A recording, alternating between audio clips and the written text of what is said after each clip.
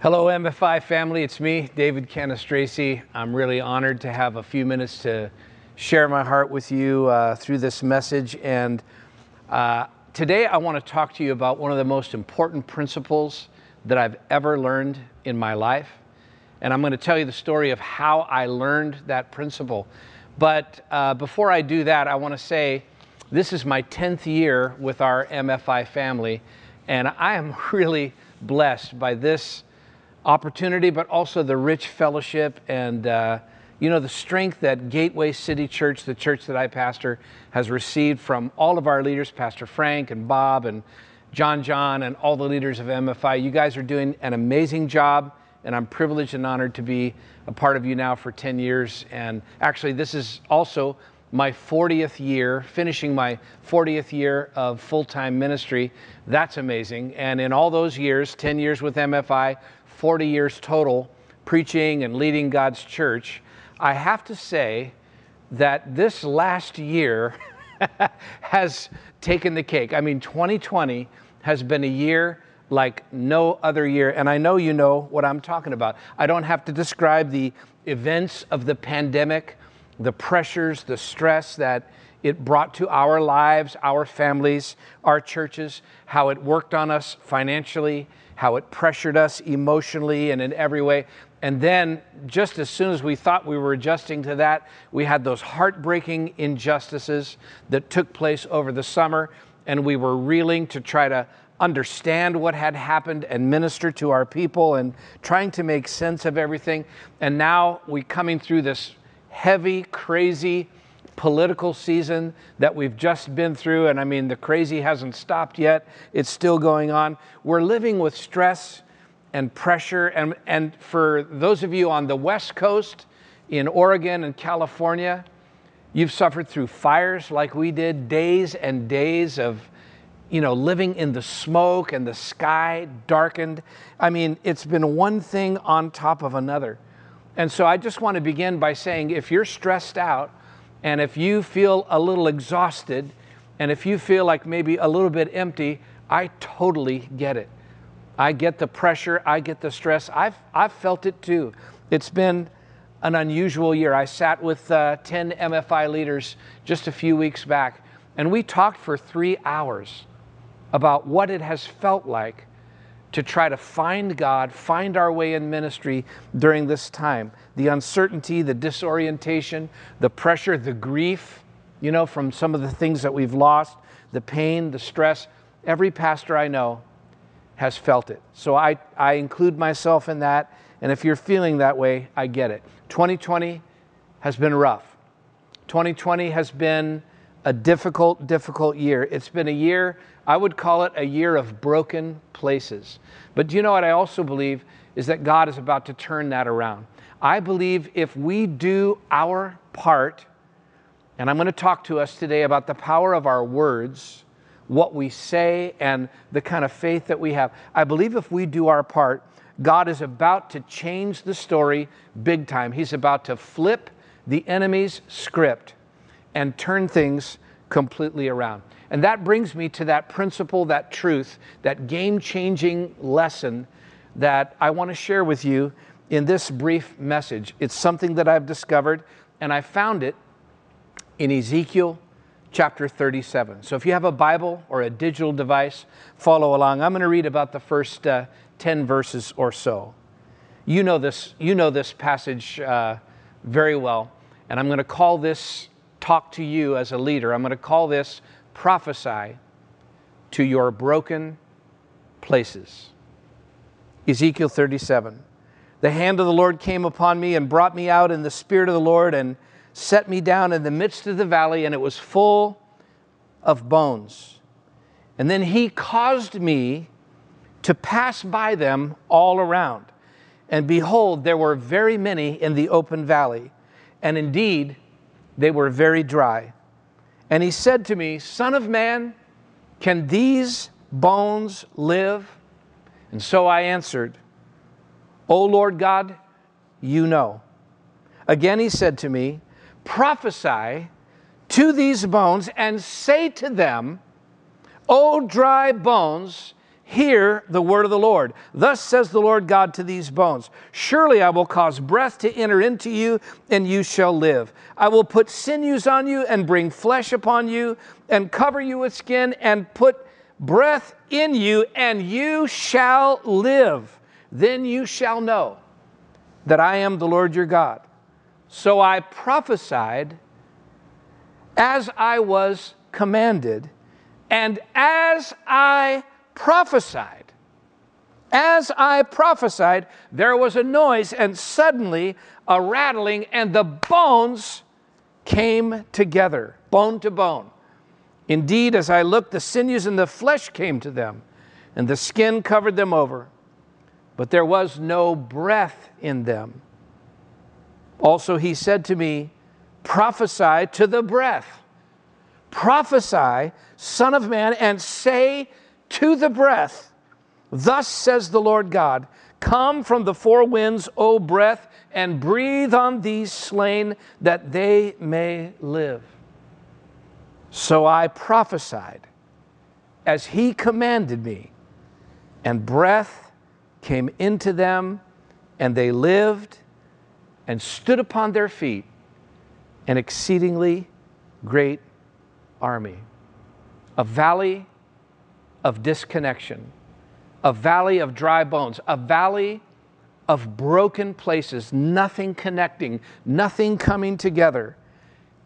And then with the word of the Lord, things begin to move, and resurrection and life and restoration comes. This is more to me than just a picture of God raising up his people Israel out of their exile, bringing them back and forming the nation again and giving them life.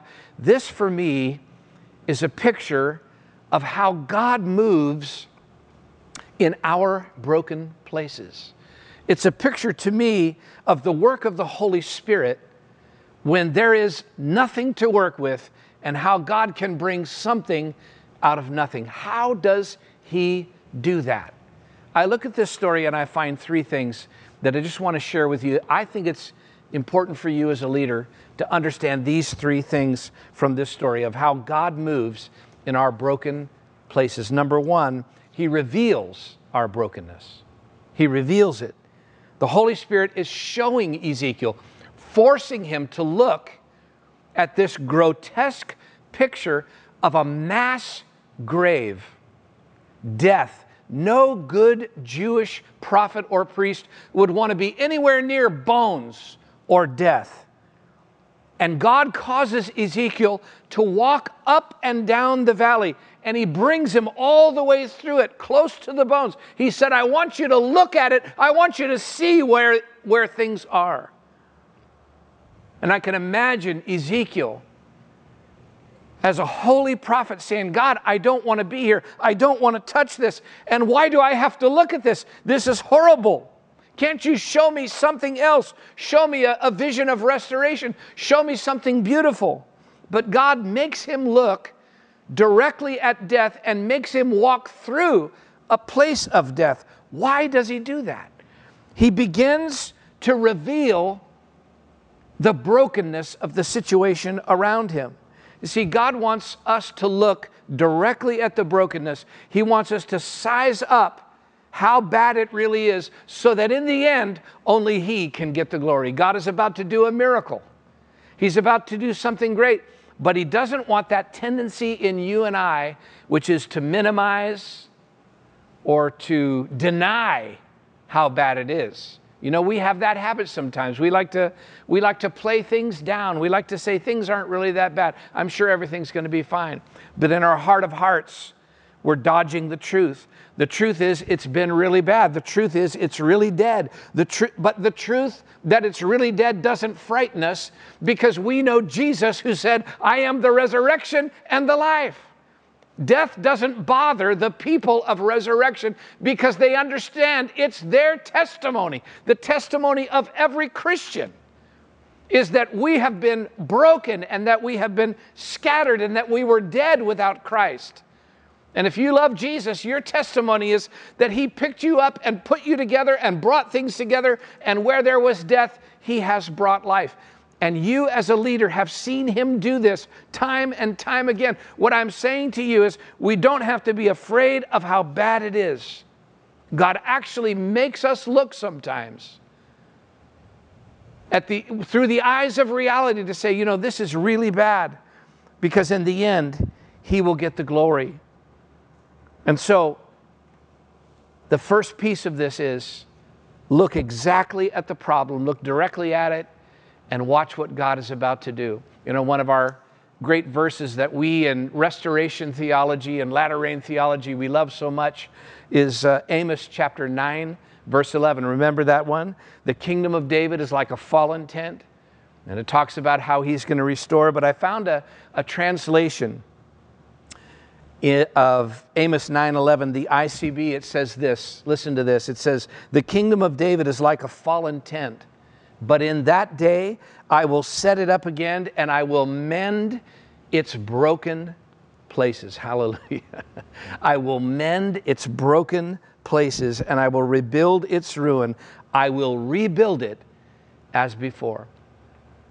So I'm asking you as a leader, if your tent feels like it's drooping or falling a little bit, just to hold on and to see what the Lord wants to mend the broken places of your life, of your ministry, maybe your family, whatever it is. Don't be afraid to look directly at it and say, this is where I'm at, and Lord, I'm looking to you for a miracle. The second piece of this, of how God works to move in our broken places, not only does he reveal our brokenness, but then he asks us about our faith. Did you notice what he said to Ezekiel? He said, Ezekiel, can these dry bones live? Here's a key for our life. A key for our life is faith. God requires faith before he works in our broken places. God wants to heal, but he's looking for our faith. And I know some of us feel so empty of faith as leaders. I hope your heart is full. But if we were honest, kind of like Ezekiel had to get honest, there are times where our faith supply feels so challenged and so drained by everything we've been through. But I believe God wants to ask that question, what do you think can happen here? What do you see happening for your church? What do you see? Can your church live? Can your ministry live? Can your city live? Can your family live? What do you believe that I can do?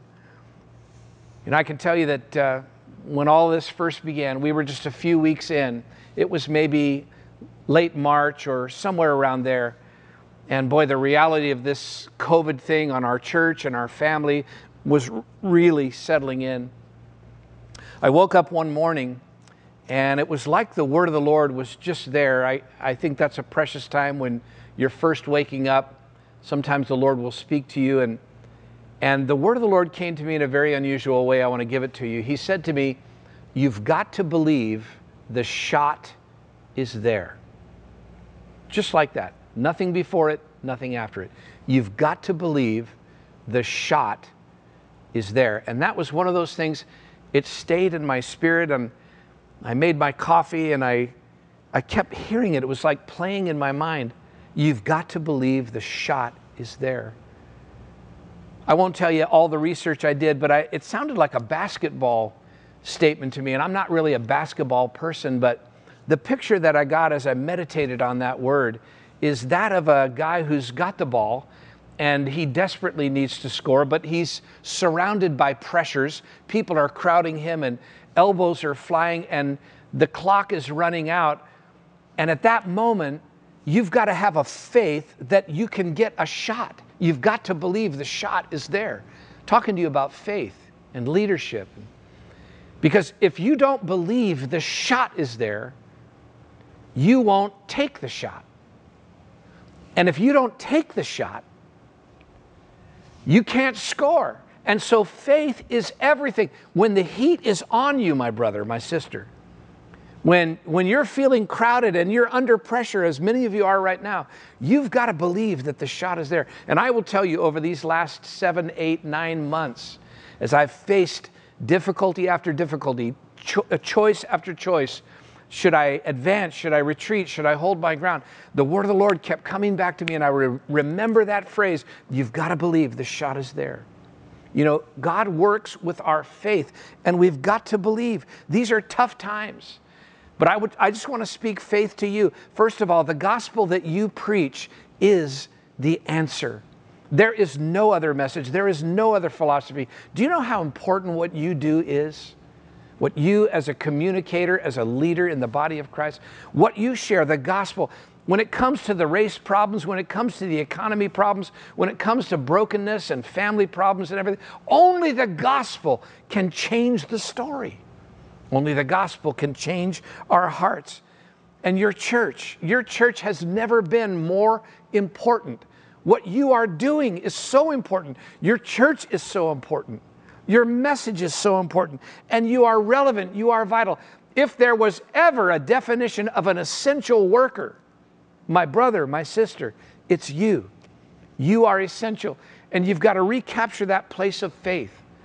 What I'm saying to us is, it's time to believe what God has said.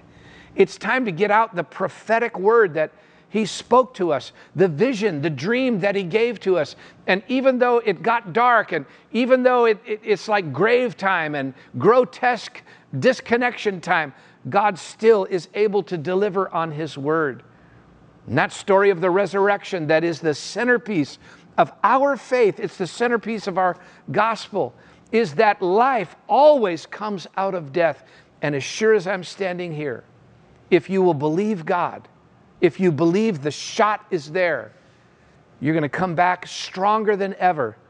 You're going to reclaim your future because you're believing what God has said to you. So He reveals our brokenness. He asks us about our faith. And here's the third piece of this. He challenges us. He commands us to prophesy. Wow. He said to Ezekiel, I want you to speak to these bones. I want you to prophesy. What does it mean to prophesy?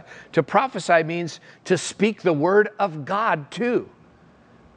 Speak to these bones. I can imagine Ezekiel saying, God, you've got the power. Why don't you do the miracle? But see, God puts the ball in Ezekiel's court, and He said, it's up to you to not only believe what I've said, but speak it. And there is something about the words of a leader. Can I just say this to you? There is something so powerful about not just believing it, but speaking it, prophesying to the broken place of your life. My God in heaven, our words are so important. And may the Lord forgive us for every idle word. The Bible says that we're going to give an account of our idle words, the things that we shouldn't have said, that we said. God forgive us. But how much more important is it that when we speak a prophetic word, when we prophesy to a broken marriage, or we prophesy to a disconnected leadership team, or we prophesy, we speak the word of God, the promise of God, even to ourselves, how powerful is that? Let me tell you, when I realized this principle actually of prophesying to the problem, where it first changed my life was my wife, Kathy, was very, very sick. She was in incredible pain. She had pain in her esophagus. We went through every test. We prayed. We fasted. We tried medicine. We talked to people. We tried nutrition. Nothing was working. And the pain was getting worse and worse and worse. She would wake up in tears. I would put her to bed in tears. She had severe pain all day long. I was at the end of myself. And I came on this passage, and I heard the Lord say, prophesy to that thing. You've prayed, you've asked, but you haven't prophesied. And I'm telling you, I got down and I spoke to her esophagus. And I commanded that thing to be healed. The doctors had no clue what to do. We couldn't find the problem. And within 24 hours, my wife, Kathy, was miraculously healed. You say, is that voodoo? Is that Is that charismatic witchcraft? What is that? Is that valid? Is that theologically correct? Can you talk to it? Well, it sounds like you can to me when I hear the words of Jesus in Mark 11:23, and he said, "For surely I say to you, whenever you say to this mountain, whoever says to this mountain, be removed and cast into the sea, and does not doubt in his heart," you got to believe the shot is there, "does not doubt in his heart, but believes those things that he says will be done, he will have whatever he says." Our words are so powerful, and the words of a leader weigh 1,000 pounds. When we speak an idle word, it's a terrible sin. But when we speak a prophetic word, it's like a cannonball from heaven to just begin to change things. And that's why God said to Ezekiel, "You prophesy to these dead bones. You prophesy to this disconnection. You prophesy to the broken places around you." And it says, "As I prophesied," hear Ezekiel's testimony, "as I prophesied, I heard a sound of a rattling and things began to come together." What's the message? What's the message? As we prophesy, as we speak to the dead, dry, disconnected things within our sphere of ministry, God is going to do amazing things. You know, as we come to the end of this year, 2020, a lot of us are glad it's over. But we're facing a brand new year. We're going to do this all over again in some other form that God has planned for us. And now we're putting our calendars together. We're meeting with our teams and we're talking through our strategies for 2021. And I want to say to each and every leader hearing the sound of my voice, I want you to look right at the broken places of your team, right at the broken places of your finances, maybe the broken places within your family and your relationships, and the broken places of loss, unexpected loss in 2020. And I want you to talk to your life. I want you to talk to your team, and I want you to talk to your church, and I want you to speak that powerful word of God, and I want you to prophesy to your broken places.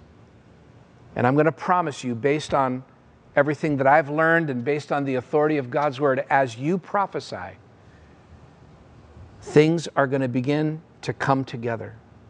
Things are going to begin to come together, and you're going to see God fulfilling His word. My prayer for you, my MFI brothers and sisters, how I thank God for you. And I know you're not falling apart. I know you're strong. But I don't want you to blink. When it comes to 2021, I don't want you to blink. I want you to look right at it and prophesy to it. This is going to be a year of blessing. This is going to be a year of restoration. This is going to be a year when things really come together. And that army is going to rise. And those bones are going to be covered with flesh. And that thing is going to live. And the breath is going to come into it. And it's going to be strong. Amen? That's my prayer for you. I'm proud of what you're doing. What you're doing is so important. Now let's double down. And let's make 2021 a year for things to come together miraculously. We'll know it wasn't us. It wasn't even our words. We'll know that He will get all the glory. I love you, MFI. Take this word and be strengthened and make 2021 the greatest year ever. God bless you.